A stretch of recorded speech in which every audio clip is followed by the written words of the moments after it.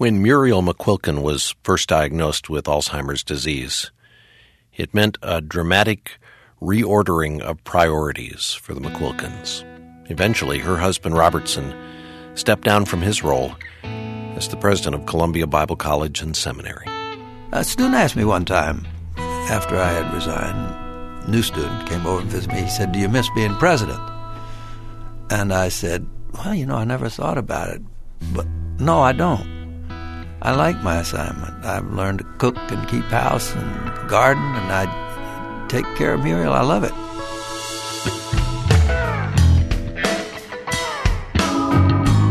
This is Family Life Today. Our host is the president of Family Life, Dennis Rainey, and I'm Bob Lepine.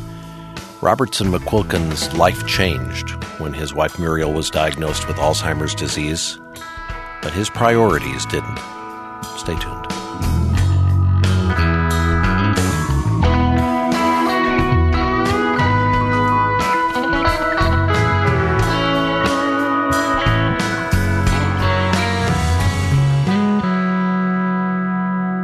And welcome to Family Life Today. Thanks for joining us. I remember the first time I read the story of Robertson and Muriel McQuilkin. It was in an article, I think, in Christianity Today. And I remember thinking, that's powerful. That's a great demonstration of commitment and love. You remember reading the same article, don't you? I do. I wept as I read it. I mean, it's just a great story of a man's covenant commitment to his wife. And Bob, if there has ever been a day when there needed to be stories like this told on radio, it's today, because we have diminished marriage in terms of its covenant and its commitment and what love means to such a degree. Well, divorce has replaced it all. And I think as a result, as a nation, we suffer from a profound mistrust of one another because we can't trust each other to keep the most sacred promise two people ever make to one another. This week, we're giving our listeners an opportunity to hear an interview that we recorded actually a number of years ago, almost 9 years ago now, with Dr. Robertson McQuilkin. This is one of our all-time favorites. It's a classic because it is such a profound love story. It really is. Robertson McQuilkin is an international speaker. He's written a number of books. He served as an international church planting missionary for more than 12 years in Japan and was president of Columbia International University for 22 years before he resigned in 1990. And that's the story, Bob. He resigned because he wanted to go home and take care of his wife of then more than 40 years, Muriel, who was suffering from Alzheimer's disease. And after we read the article, we contacted Columbia and asked them if there was any audio recording of his resignation speech. And we're going to play an excerpt from that, and then we'll pick up with part two of our conversation we had 9 years ago with Dr. Robertson McQuilkin. And as you listen to this recording, this is less than 2 minutes long, but I want you to listen to the resolute commitment of a man to his wife. This is some of the most profound audio you'll ever hear. I haven't in my life experienced easy decision-making on major decisions, but one of the simplest and clearest decisions I've had to make is this one, because circumstances dictated it. Muriel, now, in the last couple of months, seems to be almost happy when with me, and almost never happy when not with me. In fact, she seems to feel trapped, becomes very fearful, sometimes almost terror, and when she can't get to me, there can be anger. She's in distress. But when I'm with her, she's happy and contented. And so I must be with her at all times. And you see, it's not only that I promised in sickness and in health, till death do us part, and I'm a man of my word. But as I have said, I don't know with this group, but I've said publicly, it's the only fair thing. She sacrificed for me for 40 years to make my life possible. So, If I cared for her for 40 years, I'd still be in debt. However, there's much more. It's not that I have to, it's that I get to. I love her very dearly, and you can tell it's not easy to talk about. She's a delight. It's a great honor to care for such a wonderful person.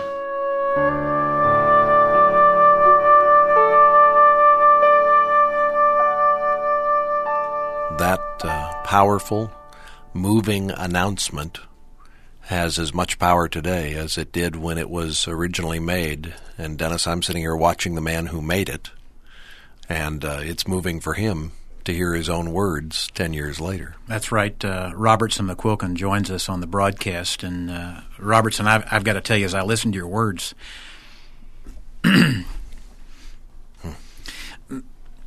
maybe it's because I'm meeting you for face-to-face, but every time I hear those words, I get emotional, because this is where life makes up its mind at home. It's a man keeping his word with his wife, and those were words back in 1990, but we now have a decade that has followed where you have put shoe leather to those words as you did resign and as you did step away from being the president of a seminary and college that you loved, that you profoundly served in and for a number of years, and had a great ministry. You had a speaking ministry around the country. You had a writing ministry, and you gave that up to go care for your wife. And as one who is a younger man aspiring to be a covenant keeper, and on behalf of many of the male listeners, and for that matter, Bob, many of the female listeners too, I'd like to say thank you.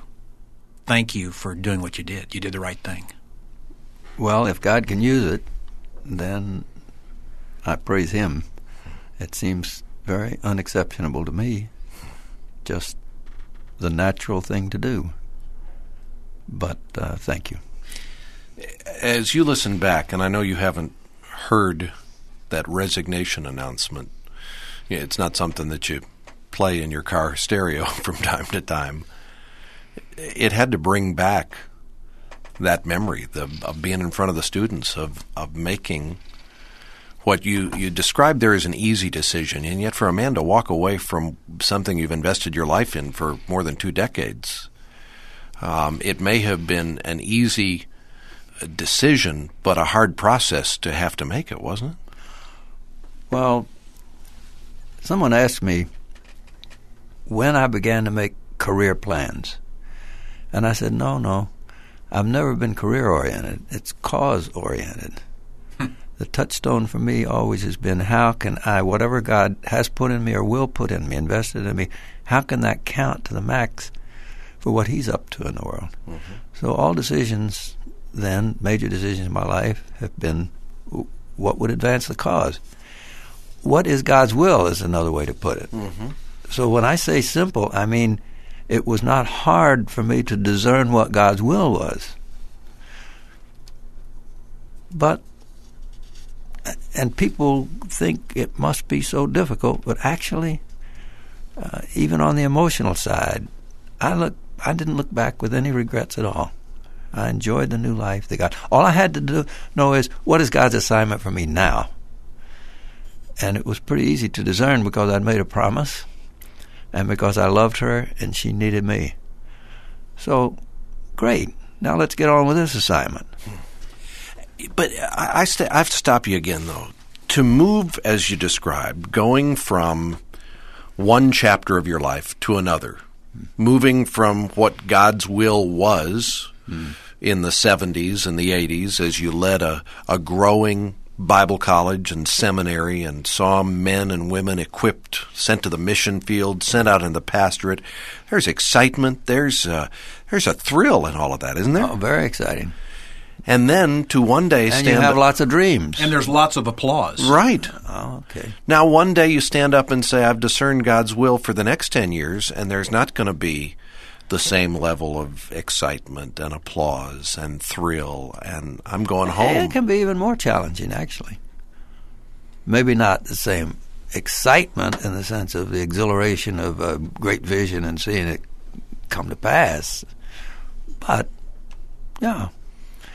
A student asked me one time, after I had resigned, a new student came over and visited me. He said, "Do you miss being president?"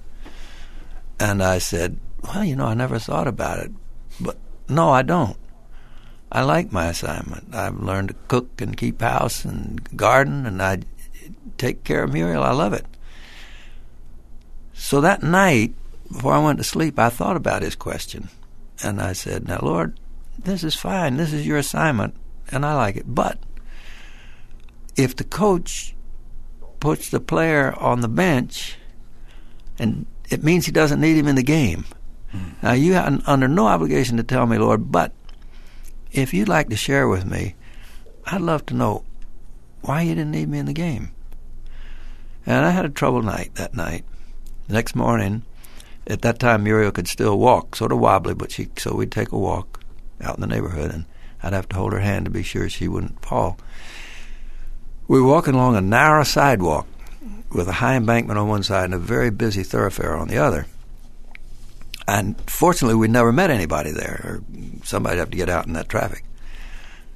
But this day, I heard footsteps behind me and looked back, and here was a local derelict weaving along behind us. I said, "Well, he'll never catch up." But he did, and he just sort of wobbled out into the traffic and back up in front of us. And he turned around and looked at us, up and down. And then he said, "I likes that. I really likes that. That's good. That's real good."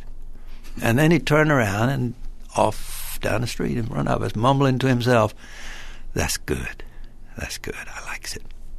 Well, we got back to our yard and sitting there in the garden, and I was chuckling over. I'm happy for the affirmation. Good. And then all of a sudden I said to myself, or who knows, I said, "God, could you talk through a half inebriated old derelict?" And I said, "Yes." It's God that says, "I likes that." And Lord, if you like it, that's all I need. Yeah. I read that story, and I thought, isn't it interesting how God could use such an unlikely source? If he could speak through a donkey, he could speak through a man who's drunk. So you don't have any sense as a result that you're on the bench, that you're on the sidelines. I do have a great sense that he didn't need me in that game, but I never did think I was essential anyway, In the big scope of things, what is my little contribution? God doesn't need me. In your resignation speech, you said, "I've not often experienced easy decision-making, but this one's been simple." Yeah. There had to be people around you who said, "Robertson, we'll find a way to deal with this. We need you in this seminary. The results of you leaving this seminary could be catastrophic. We'll find a way to take care of Muriel for you. You stay put." Did you have that kind of counsel? Oh, yeah. Yeah, dear friends and wise and godly people. They said so, but I didn't have to believe them. Yeah, they would say it would be a step down. You would say it would be a step up, wouldn't you? Yeah, that's a good idea. It's not been easy loving Muriel since that time. I mean, you share a story about how Muriel had an accident near the toilet, and you were cleaning up the toilet, and you lost it with her. Yeah. You're saying that I have not always acted in love. I didn't say that. You wrote about it. Yeah, I understand, but that's what your question was. What happened that day in the bathroom? Well, that was back when we hadn't gone to diapers, and she was still. We tried to make it in time to the toilet, but she hadn't made it. So I was kneeling there trying to clean up the mess, and she kept trying to help and making matters worse, and kept moving her feet and her legs. And I said, "Stand still." And she didn't stand still. So just that short temper, I just slapped her on the calf. Not really a hard slap. But she was startled. As befuddled as she was startled because it had never happened before. I'd never touched her. And it startled me. And I just dropped there on my knees in that mess and pled with her for forgiveness. Well, she couldn't understand words any more than she could speak them. But I pled with her forgiveness, and then I decided I better turn to the Lord, and I cried out to Him to forgive me. Robertson, you know that a man, there's great fulfillment in your work. When you're employed vocationally, when you're doing what you feel like God called you to do and what He gifted you to do, there's a sense of reward and accomplishment and fulfillment. To make a decision to lay that aside and go home and do what God's calling you to do now, it's got to feel a little bit like being moved out of your natural gifting and strength to the sidelines. Like you said, there have to be days when you go, I want to be back in the hunt. Yes, but remember, Bob, I didn't think up that question. It never occurred to me until that freshman asked me. That got me on that track to thinking just the one night until God gave me the answer the next morning. So no, I didn't really. And maybe occasionally when decisions are made in the school that I wouldn't have made that way. I'm thinking, Bob, of how, by all practical observations, to the average human being, you'd think here's a man who has been sidelined. Mm-hmm. And yet, if you think about it, his story has been told to more people. Mm-hmm. We've shared it here on the broadcast probably 2 or 3 times to several million people. We have shared it at Family Life Marriage Conferences. It's been shared at Promise Keepers event. I know personally that I've shared it at Promise Keepers event with more than 60,000 men at Texas Stadium a number of years ago, and then again in Colorado Springs to another 10,000, 12,000 men. And Robertson, when I read that story the first time, I got on the phone and I called Barbara. And Bob, I could tell this story right now, but instead I wonder if we couldn't go to a clip where Barbara shares what her response was when I told her your story, Robertson, and read her your words of resigning from Columbia Bible College and Seminary to go home and care for your wife, Muriel. Mm-hmm. I was standing in the laundry room and I was ironing.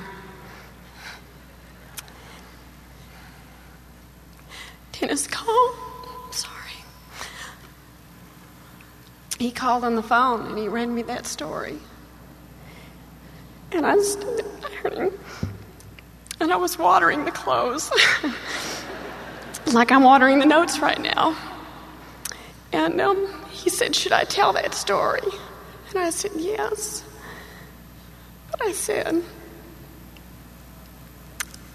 I just have one question. I said, I need to know, will you love me like that? And he said, yes. There's not a woman in this room who doesn't want to know the answer to that question. There's not a woman in this room who doesn't need to hear from her husband, yes, I will love you like that. That is a demonstration of commitment and of covenant. It's what we were made for. It's what we long for. It's what we need. God built it in us. Robertson, as Barbara was retelling that story, I still remember where I was standing when I called her, and I was unprepared for her question. It really caught me off guard. Imagine. You've told the story a number of times. This is what women want to know, isn't it? You know, I've not told the story a great many times, but I have written about it. And what you have said has happened over and over again. I can't tell you how many times I've heard that same scenario. But unlike your scenario, often as it's reported to me, his response is, don't put me on the spot. Sometimes it's half jest. Often it's dead serious. Well, when Barbara asked me the question, I was stunned for a moment. I mean, I was sharing a story, and it was obviously emotional for me to share it. Her emotional response, first of all, took me off guard. And I remember saying to her, yes, with God as my witness, I would hope I would be that man. And He is the one who enables, isn't He? I'm looking across the table at you, and you've shared over the past couple of days. He has been the one who has enabled you to make that commitment. There's a verse that I've been wanting to share over the past couple of days on the broadcast that I want to read here. It's found in Job chapter 23, verses 10 through 12. But He knows the way I take. When He has tried me, I shall come forth as gold. My foot has held fast to His path. I have kept His way and not turned aside. I have not departed from the command of His lips.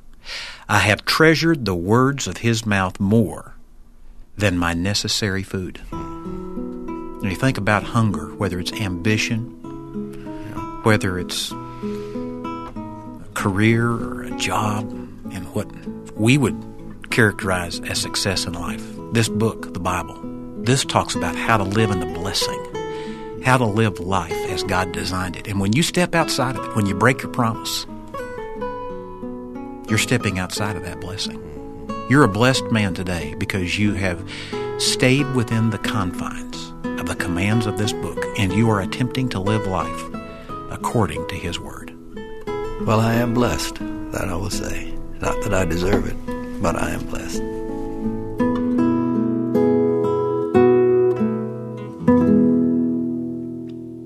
Well, that's part 2 of a conversation recorded back in 1999 with Dr. Robertson McQuilkin.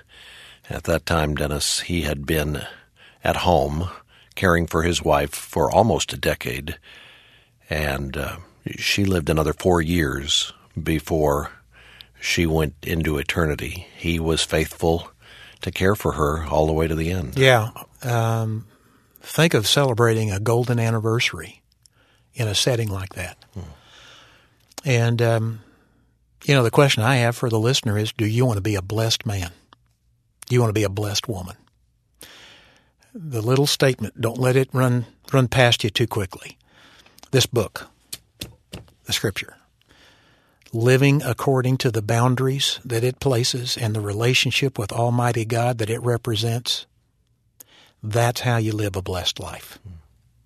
Even in the midst of tragedies, deep disappointment, and profound suffering, you can be a blessed man, a blessed woman. Mm-hmm. And one of the questions is, are we ready for those trials when they come? Dr. McQuilkin was ready because of his relationship with Christ that had been built over the years. The question is, what kind of foundation are we going to have when the winds come in our direction? And one of the reasons we've encouraged couples to attend a Weekend to Remember Marriage conference for many years is because that's a part of how you build your foundation.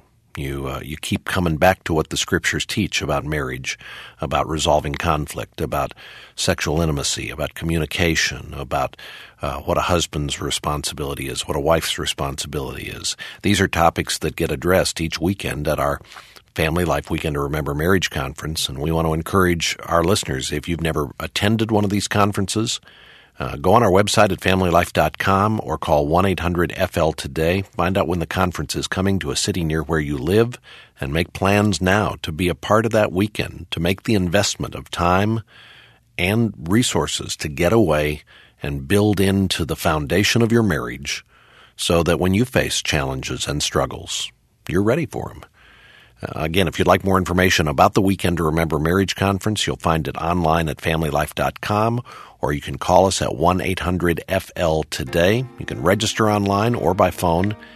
And remember, when you get in touch with us as well, to consider getting a copy of the book that Dr. McQuilkin wrote about his love for Muriel, a book called A Promise Kept. It'll give you additional insight into his relationship with his wife and his love for her. You can request a copy of the book from our website at familylife.com or call 1-800-FL-TODAY to find out how you can have a copy of the book, A Promise Kept, sent to you. Now, tomorrow we're going to continue to hear from Dr. Robertson McQuilkin as he describes what life was like and how it changed when he came home to care for his wife, Muriel. I hope you can be back with us for that. I want to thank our engineer today, Keith Lynch, and our entire broadcast production team. On behalf of our host, Dennis Rainey, I'm Bob Lepine.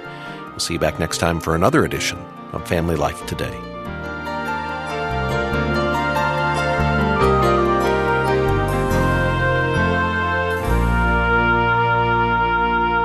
Family Life Today is a production of Family Life of Little Rock, Arkansas. Help for today, hope for tomorrow.